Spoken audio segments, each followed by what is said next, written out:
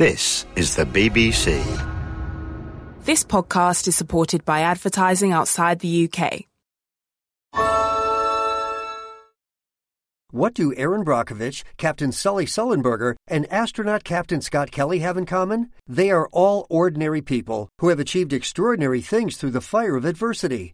2020 was a year of survival for many industries. And to help businesses thrive in a post-pandemic world, Safety Culture is hosting a free virtual event live on November 18th with an agenda packed full of some of the world's most inspiring people to help you dream big for 2021. Visit safetyculture.com/summit to book your free ticket today. This is a BBC Radio 4 archive edition of Alistair Cook's Letter from America. Good morning. I was about to say that the 7th of December is a fixed, not to say a sombre, date in the American memory. But then you have to say, what do you mean by the American memory? I'm afraid it's a literary phrase which implies what is patently untrue, namely that certain dates or events in history get permanently filed away in the memory bank of every American. The only memories that keep such things on file are the memories, or perhaps the computers, of historians. We've had too much experience in the past year or two of the huge ignorance of history and geography on the part of young college-age Americans to expect much at all from the American memory of the young. Recently it was reported that more than a third of college students in the Southwest, that is, the states that border on Mexico, could not identify the name of the country that borders the United States to the south. And in a survey 2 years ago, something like 40% of California college students confused the identities and achievements of Winston Churchill and Joseph Stalin. I don't think we can expect even the baby boomers, who are now sobered into grey hairs and advanced parenthood, to know too much about a war that ended just before they were born. Well, it was an American president, Franklin Roosevelt, who's he, who called the 7th of December a date that will live in infamy.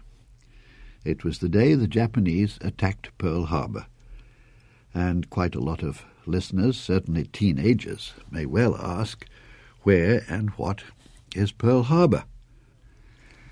Well, this Friday is the 49th anniversary of the bombing of Pearl Harbour. And why should a young American who thinks of Elvis Presley as a contemporary of Beethoven know anything at all about the day America went to war way back there in the early 40s? If anyone of any age is still feeling uncomfortable about placing Pearl Harbour, let me tell you what happened to me and a close friend, an Englishman I was staying with in Washington over the weekend of Saturday to Monday, December the 6th to the 8th, 1941. On a brilliant, cold Sunday afternoon, the two of us, our wives had gone for a healthy walk, the two of us sat down before a fire and tuned in the radio to a concert of the New York Philharmonic Orchestra, which for anyone halfway musical was always the big event on a Sunday afternoon in winter. We chatted idly while the orchestra was tuning up. They were about to play, as I do well recall, the Shostakovich Seventh Symphony.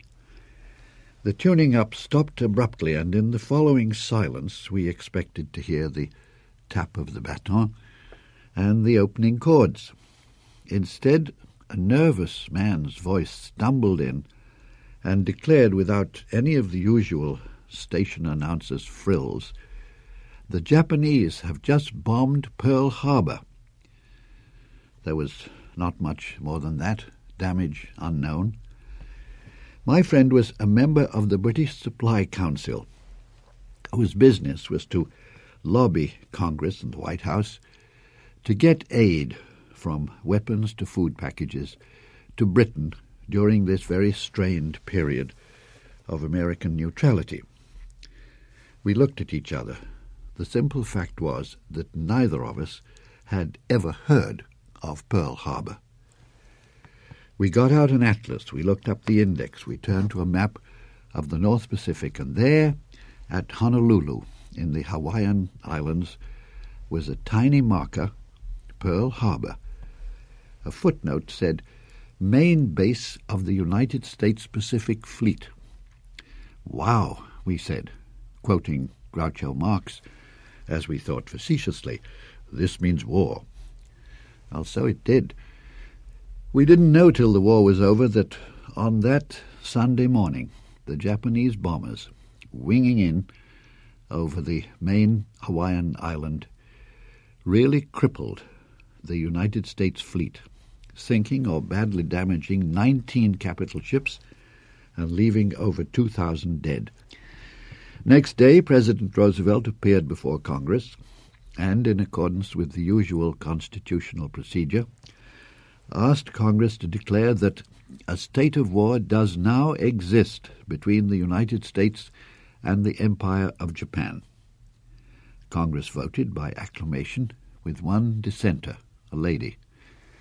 3 days after that, and after Germany and Italy had declared war on the United States, Congress reciprocated and declared war on them, the last time Congress has exercised its constitutional privilege, as I mentioned last week, and as the senators and congressmen hate to hear, who are now warning the Secretary of Defense that neither he nor the President can commit troops to war in the Gulf without their say-so. Why, to wind up this brief ancient history lesson, why did President Roosevelt characterize the 7th of December as a date that will live in infamy? What was infamous about the Japanese attack was that it was unannounced. It followed on no ultimatum. Indeed, the Japanese had their ambassador to the United States and a special envoy from their Foreign Office just arrived in America to hold talks with the Secretary of State, Mr. Hull, with the purpose, they said, of straightening out some misunderstandings about Japan's intentions in Southeast Asia. Well, this mission was a great success. If the Japanese had any aggressive military intentions against the United States, they certainly wouldn't act on them while they had two of their top diplomats actually conferring in the White House, would they? Well, yes, they would, and did. The Japanese bombing squadrons had flown halfway across the Pacific without being spotted, and when they came darting in towards the Hawaiian Islands, the Pearl Harbour garrison was sleeping off a happy Saturday night. An old, wily Welshman I knew, who'd spent a lot of time in the Orient, told me next day, "Not the least of the things the Japanese have learned about us is that our Achilles' heel is the long weekend." Even the radar operator was a standby. He thought he saw what looked like a fleet of planes approaching. He said so. He was told to look again. The proud ships of the Pacific Fleet were snugly slotted in their berths. The Air Force and Navy planes were lined up neatly, wingtip to wingtip, as if for a ceremonial review. What I'm saying is that the terrible success of Japan's first strike in the Second World War was due in the first place to what outraged Americans called its sneakiness, and what the best military strategists from Julius Caesar to Douglas MacArthur have called the priceless element of surprise. Struck me the other day that in the increasingly public argument between the President and the Congress about who has the power to take the country into war, what the Congress wants to deny the President and what he seems determined not to give up is this very element of surprise, which, since wars began, has been contrived and sought after more than any other tactic. I ought to say that, so far as I know, neither side has even hinted that that's what the controversy is about. When I say it's becoming increasingly public, I'm referring to the congressional hearings that have started. Last week, the Senate Armed Services Committee held hearings into the Gulf crisis, wanting to know what the President's intentions are. And then the Senate Foreign Relations Committee started to put on its show. I suppose the main witness, the main target of senators who fear that the President is running hot foot for war was Mr. Dick Cheney, the Secretary of Defense, because Mr. Cheney believes, and said it very plainly, that sanctions against Iraq, even if they are enforced for a year or more, won't work. And in the meantime, Saddam Hussein can perfect his chemical warheads and develop his nuclear bomb. Mr. Cheney talked about dealing with Saddam Hussein now. Dealing with, of course, has one meaning. And suddenly, even old hawks and favourites of the Pentagon started to shudder and to warn the President not to let slip too soon the dogs of war. The way most of the objectors put their objection is to go on reminding the President, through his testifying advisers, that the Constitution says only the Congress can declare war. Now, we come to my point about surprise. Clearly, if the President decided to call a special session of Congress, the old Congress is dead and the new one won't assemble till January, it obviously will take a day or two to call the session. Then the President appears, makes a speech, asks for a declaration of war against Iraq. The Congress votes, and then presumably the signal is given by the President through his chiefs of staff to General Schwarzkopf, the desert commander. And then the attack begins. What is Saddam Hussein doing all this time? Tapping his teeth and patiently waiting? Of course he would certainly, many days before, have seized the initiative. So, finally and bluntly, the administration, through Mr. Cheney, has answered the constant reminder about the Constitution's provision that only Congress can declare war. Sure, but only the President, as Commander-in-Chief, can wage it. Last Monday, Mr. Cheney kept on saying the President can commit forces, start a war, in fact, without anybody's approval. 200 times, he recalled, presidents have started wars. Only 5 times has Congress got in on the act. Mr. Cheney, it appeared, and General Powell, the chairman of the Chiefs of Staff, and President Bush do not mean to deny themselves the secret advantage the Japanese exploited so terribly well on the morning of the 7th of December, 1941.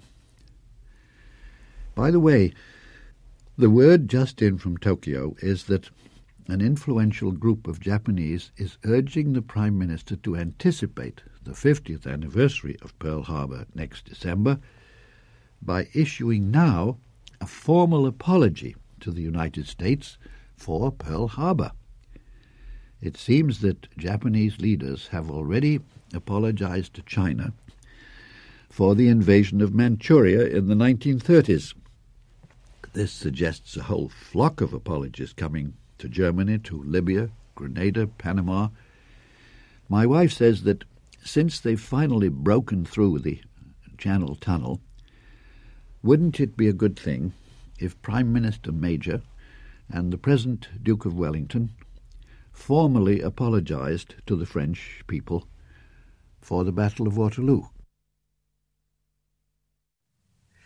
That was Letter from America with Alistair Cook. You can find more Letters from America and thousands of other programmes for curious minds on the Radio 4 website.